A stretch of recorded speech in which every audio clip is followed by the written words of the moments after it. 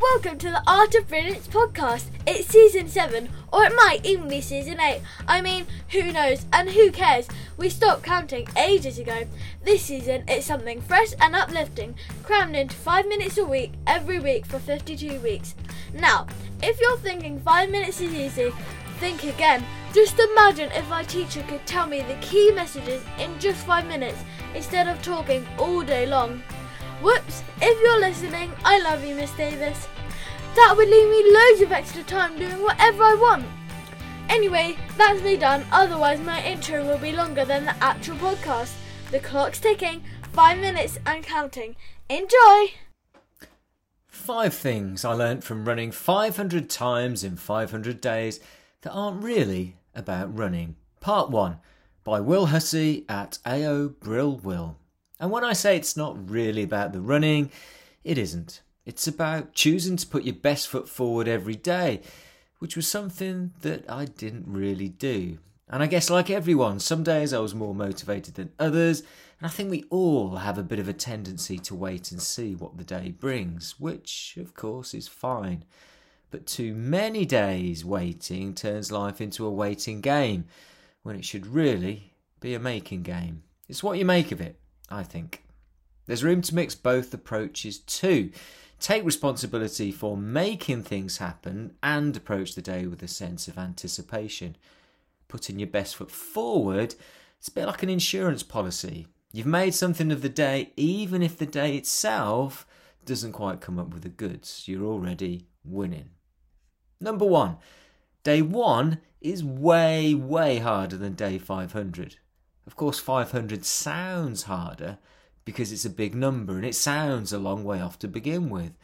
Running for 500 days sounds harder than running for just one. And it kind of is. It's just that day 500 is much easier than day 1, whatever it is you put your mind to doing. Taking that first step is a step into the unknown. You have no idea how it's going to go and it takes courage. But it gets easier from there because of the experience that you've acquired. And of course, day 500 has acquired masses of experience. So if you think about it, whatever challenge you decide to take on can be easier tomorrow if you start today, which I really think is a good reason to stop postponing things. Number 2, I didn't start off with the number 500 in mind. I just decided to keep going unless there was a good reason not to, because why stop when you're onto a good thing? And truthfully, there hasn't been a good reason not to.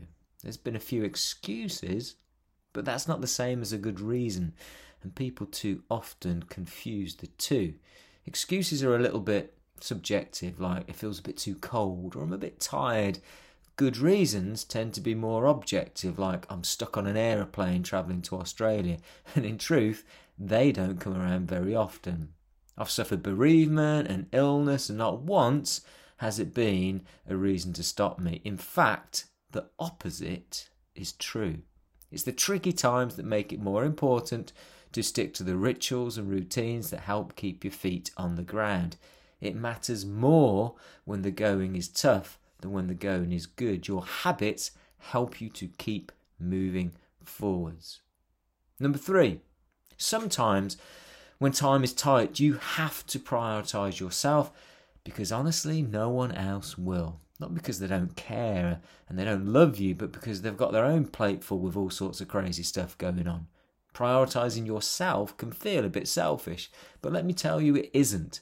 But that doesn't stop you feeling guilty about it. Some days are full on and there just isn't enough time in the day. But I've learned that whatever you do or you don't do on those days doesn't make them any more manageable. Mad days are mad days. Whether you choose to put on your running shoes, go for a walk, whatever that thing is that you need to do or not. You feel worse and are a lot less help if you don't do the things that you do than if you do. You have to make time for yourself, and that's called self-care.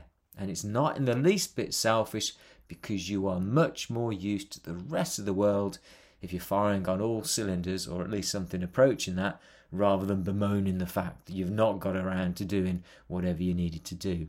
All of us can relate to those days when we've sacrificed doing something we needed to do for good reasons, but have actually detracted from the day rather than added to it. Adding to the day generally means doing more than less, which is probably why I've already used up my 5-minute quota. So to recap, number 1, it's always harder in the beginning. Take the first step, it gets easier after that. Number 2, there's a difference between good excuses and good reason. And number 3, you have to make yourself a priority. If you've enjoyed this, look out for part 2.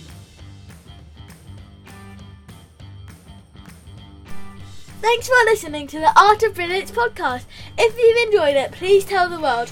If you've hated it, I'm ever so sorry, and I hope your day improves.